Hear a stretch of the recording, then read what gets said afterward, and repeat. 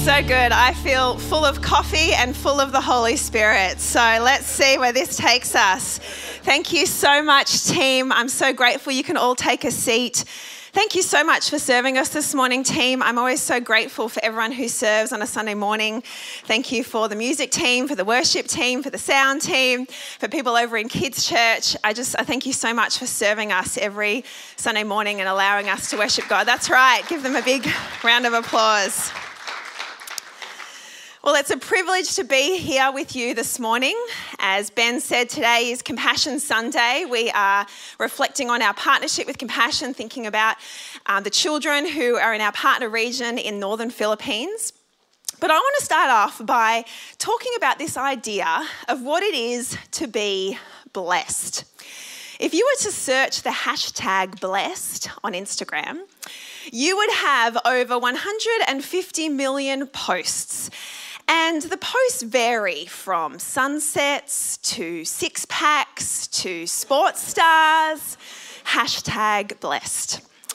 But what does it mean to be blessed? It's a question that has plagued our society since time began. What does it mean to live the good life? What does it mean to be favoured? What does it mean to be envied by others, to be blessed? What does it mean to be happy?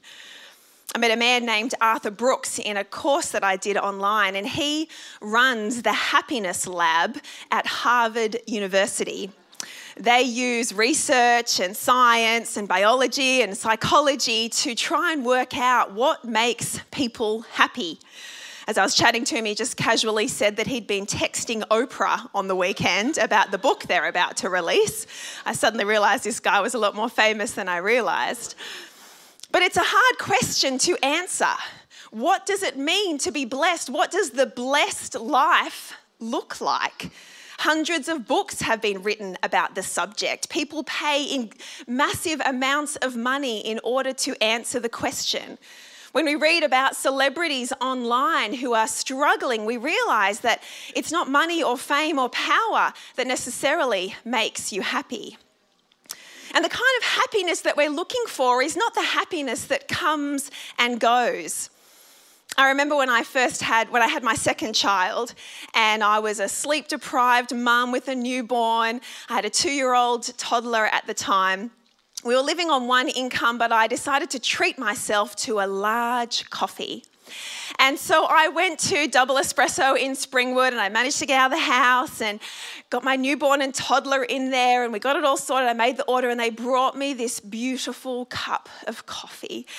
And I remember putting my hands around this warm beverage and all of its caffeine within there, and about to put it to my lips. And my dear 2-year-old toddler, for whatever reason, somehow managed to lose his balance on his chair, fell onto me and poured the coffee all down my top. I was actually less worried about the coffee being on me and more worried that it wasn't in my mouth. And I realised just how fleeting happiness can be in that moment. And if you've ever witnessed a toddler navigating an ice cream and all the joy that's within it, and then watching as that ice cream topples down to the floor, you'll realise just how quickly delight can turn to devastation. We know happiness is fleeting, and what we long for is something deeper. We want contentment. We want satisfaction. We want the kind of joy that doesn't run out. We want the joy that isn't impacted by our outside experience. We want to live the good life. We want a blessing deep down that doesn't waver. And as we look at Matthew chapter 5, it gives us Christianity's answer to the question, what does it mean to be blessed? You can have a look on the screen, or if you want to pull it up on your phone. We're going to read together from Matthew chapter 5, verse 3. Now, just to set the scene, Matthew has introduced us to this Jesus called the Christ. He has been born, he's gone through the temptation of the devil and overcome all of his temptations. And Jesus has just begun his ministry. And he's standing up on the mountain. He's about to begin the Sermon on the Mount. And this is his first public speech. Now, when politicians are elected or when CEOs are appointed, their first speech is critical. It sets the tone for their leadership. It shows us what they are all about. And so what does Jesus have to say in his first public sermon? He wants to talk about blessing.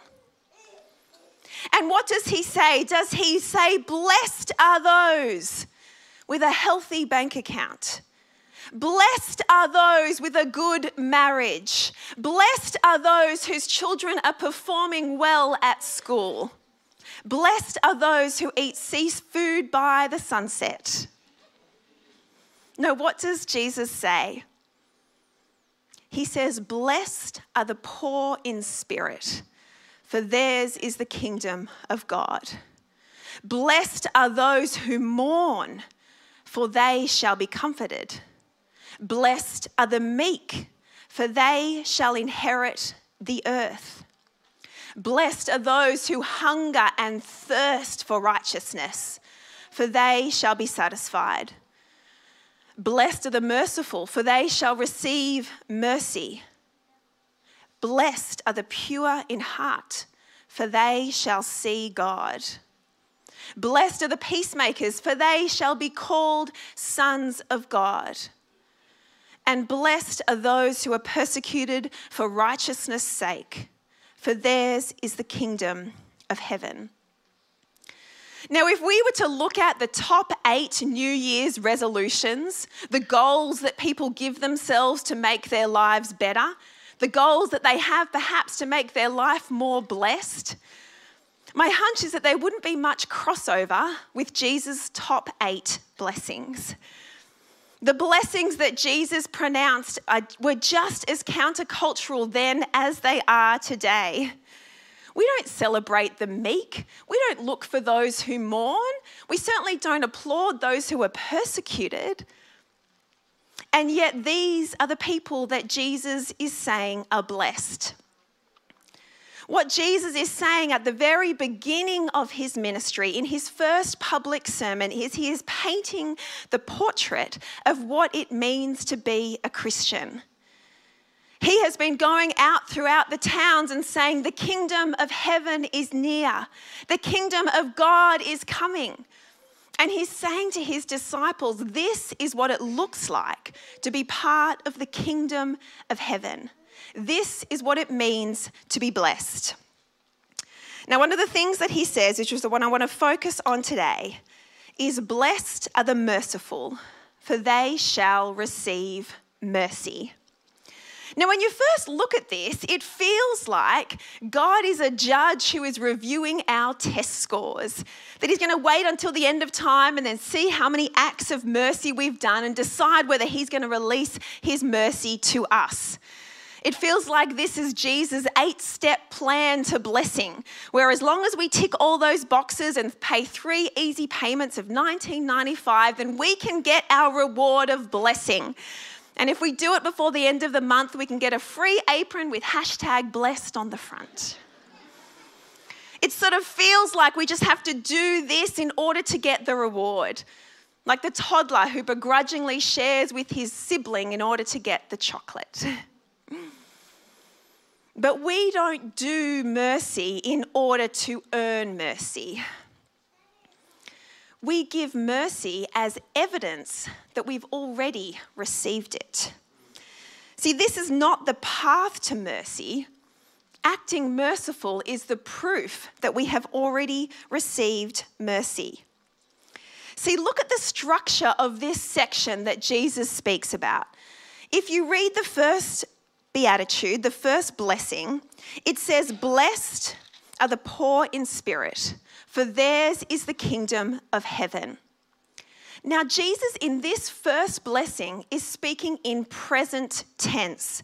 Notice that again, blessed are the poor in spirit, for theirs is the kingdom of heaven. This is not in the future, this is not in the past, this is here and now. Theirs is the kingdom of heaven.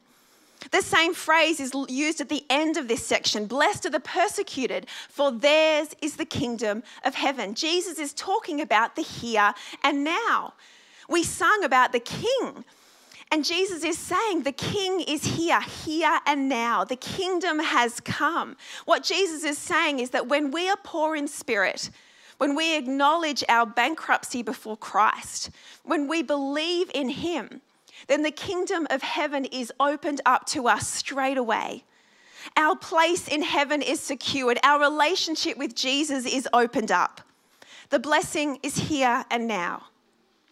But then look at the next 6 blessings. It says, blessed are those who mourn, for they shall be comforted.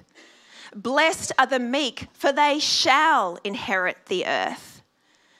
Blessed are those who show mercy, for they shall receive mercy. Blessed are those who hunger and thirst, for they shall be satisfied. Blessed are the pure in heart, for they shall see God. It's all future tense. He's not saying that we see God right now. He's saying that we will see him in the future. So we have this sandwich where at the beginning we have this present tense. At the end we have this present tense, but in the middle we have this future tense of blessing. What is Jesus trying to say to us here? What he's saying is that in some sense the kingdom of heaven has already arrived. We have received the promises, but we haven't received them in all of their fullness. That a day is coming where Jesus will return and we shall be fully comforted. We shall be fully made sons of God. We shall fully receive the mercy that God has promised. The King has come and he does reign, but one day he will return and he will fully reign. So what Jesus is saying is, blessed are the merciful, because we already have received mercy from the King. We already have received grace from Jesus. But we will also receive mercy on the day that Jesus returns. So what does it mean to show mercy? Well, the word mercy shows up in the Bible lots of different times. But there are 2 times that it shows up in 2 stories that Jesus tells in the Gospels. And you would have heard of both stories quite well. The first story is in Matthew chapter 18 about the unforgiving servant. Jesus tells this story. One of his disciples says to him, "So Jesus, how many times do I have to forgive my brother?" And so Jesus tells him this story about a king who is settling his debts. And he finds out that a servant owes him 100,000 talents. So he gets the guy to come in and he finds out that this servant can no way pay back this debt. It's too great. And so he orders that this man is sold along with his wife and his children and everything that he owns in order to pay back the debt. So then this man throws himself on the ground before the king. He begs and pleads for mercy. He says, "Please have mercy on me." And so the king does. He wipes the debt, he forgives the sin, and he releases the man. That same servant then leaves the courts of the king. He goes out and he finds that another man owes him a debt. It's a small debt of 100 denarii, incomparable to the debt that this servant had owed the king. And this man responds in the same way. He throws himself down before the servant. He says, "Please have mercy." He begs with him, "Please forgive my debt." And what does this servant do? He shows no mercy. He throws the man into jail. This report gets back to the king, and the king brings in this servant and he says to him, "Why did you not show mercy to this man like I showed mercy to you? Should you not have had mercy on your fellow servant as I had mercy on you?" What stinging words. The second story that this word mercy appears is in the well-known, the Good Samaritan. I've probably preached 1,000 times working for Compassion on the Good Samaritan. You all know the story well. A lawyer says to Jesus, trying to test him, but who is my neighbor? Jesus says, you've got to love your neighbor. And so this guy says, okay, who is my neighbor? Who do I need to love? So Jesus tells this story about a man who'd been traveling, and robbers catch him and they beat him up and take everything he owns and throw him down half dead on the side of the road. You all know the story. A priest passes by, but instead of helping him, he crosses to the other side of the road. A Levite, another religious leader in the church, passes by, crosses to the other side of the road, ignores the man. But then a Samaritan comes along, someone who isn't even meant to get close to Jews, who isn't even meant to associate with them. But he crosses to the side of the road. He goes to the man. He binds up his wounds. He puts him on his donkey. He takes him to the inn. He pays money to the innkeeper to take care of him. He has compassion on this man that he is not meant to help. Jesus finishes the story and he says to the lawyer, who was the neighbor in this story? And the lawyer says to him, the one who showed mercy. And Jesus said to him, you go and do likewise. Now, when we read this story, we think, how could the servant not have shown mercy? How could the priest and the Levite crossed to the other side of the road? How could they have not passed on this mercy that they have so evidently received 1,000 times over? And yet in both these examples, the servant and the priest and the Levite have forgotten what they have received. The servant have walked out of the merciful courts of the king and he's had amnesia about what he's just gone through. He's forgotten the mercy that was shown to him. The priest and the Levite would have been in a temple worshipping a merciful God, and they've walked out of that temple along the road and they've had amnesia. They've forgotten the merciful God that they've served. Why do we not show mercy? Because we forget the mercy that we have received. We forget what it says in Ephesians 2, but God, who is rich in mercy, there's that word, while we were still dead in our trespasses and sins, when we were still half dead on the side of the road, when we were still in debt 100,000 denarii, while we were still dead in our trespasses and sins, he made us alive together with Christ. By grace you have been saved. And he raised us up in the heavenly realms with Christ Jesus. The King has saved us. The King has wiped our debt. The King has bound up our wounds and put us on his donkey and made us dead to alive. That is the mercy that we have been shown. And yet how quickly we forget.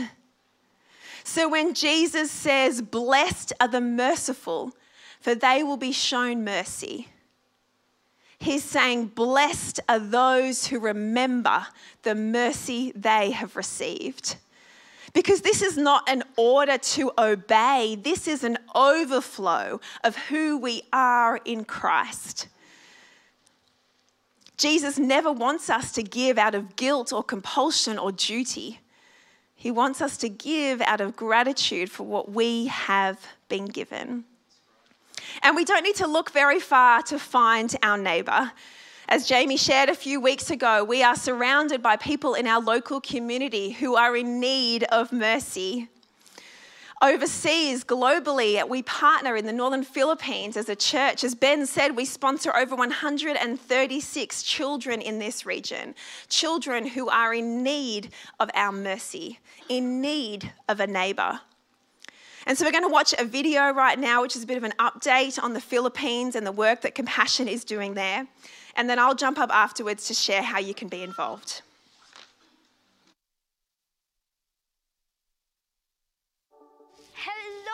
Mabuhay.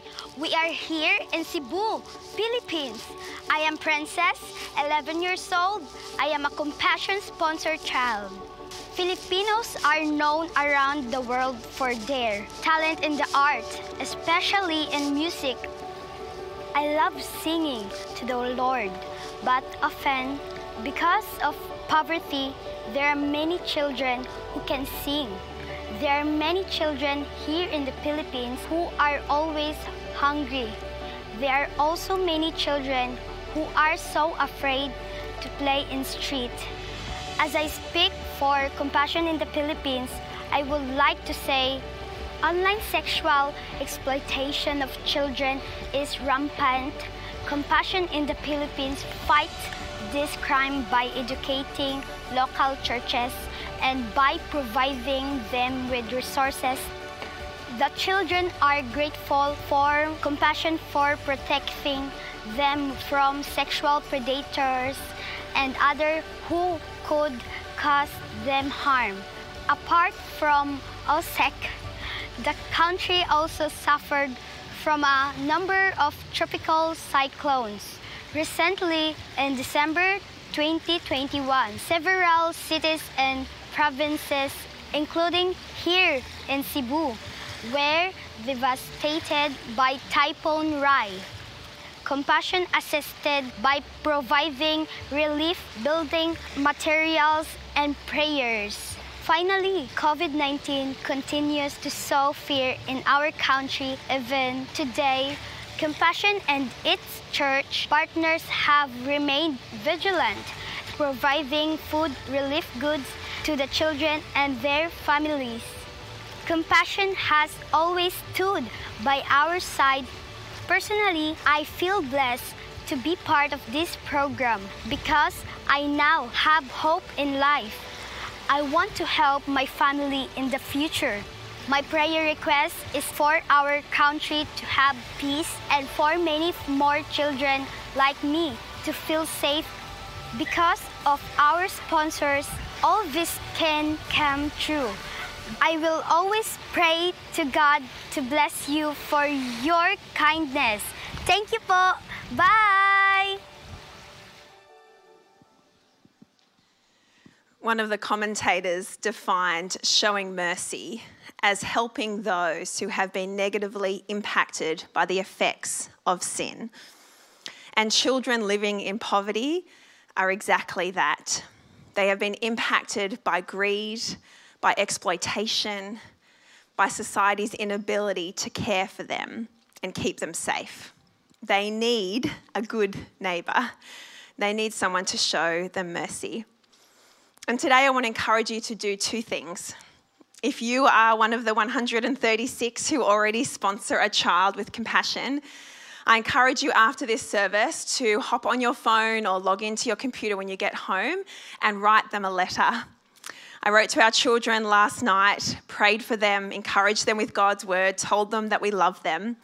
The children are so encouraged by your letters, and it helps rewrite the lies that poverty have told them. It's an act of mercy to invest in them.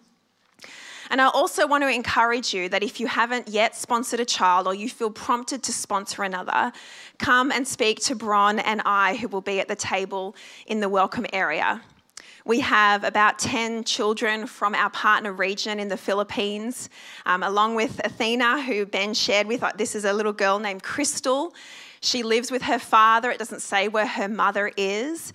And these children have been waiting a long time for a sponsor, some of them almost a year, waiting and hoping that someone would choose to sponsor them. God wants us to give cheerfully out of the overflow of the mercy that we have received. Bron and a number of different people from the church have been to our partner region. So if you have questions about what it looks like, they'd love to chat to you more about what the program looks like and how you can help. But I encourage you to reflect on the mercy that God has shown us today. There are many ways that we can overflow in that mercy, and one of them is helping our neighbour, helping children in poverty to be shown mercy like we have been given mercy. And that is what it means to be truly blessed. So let me pray for us and then I'll send you out. Lord God, we don't deserve your blessing. We are the prodigal son again and again and again, Lord. We fail you, and yet you fill us up. Lord, teach us to pursue true blessing that is found in a humility of spirit, blessing that is found in a mourning over our sin, blessing that is found in the presence and hope of Jesus Christ. We thank you that you are a God who is rich in mercy, that has plucked us from the bottom of the ocean, picked us up from the pit and lifted us up and put our feet on a rock and given us a new song. We thank you that no matter what is going on, Lord God, that your blessing, your mercy and your grace is available to us. And you can give us blessing even when nothing in our life looks blessed. God, we praise you today. And may we be merciful as our God, you, our Father, is merciful. In Jesus' name, amen.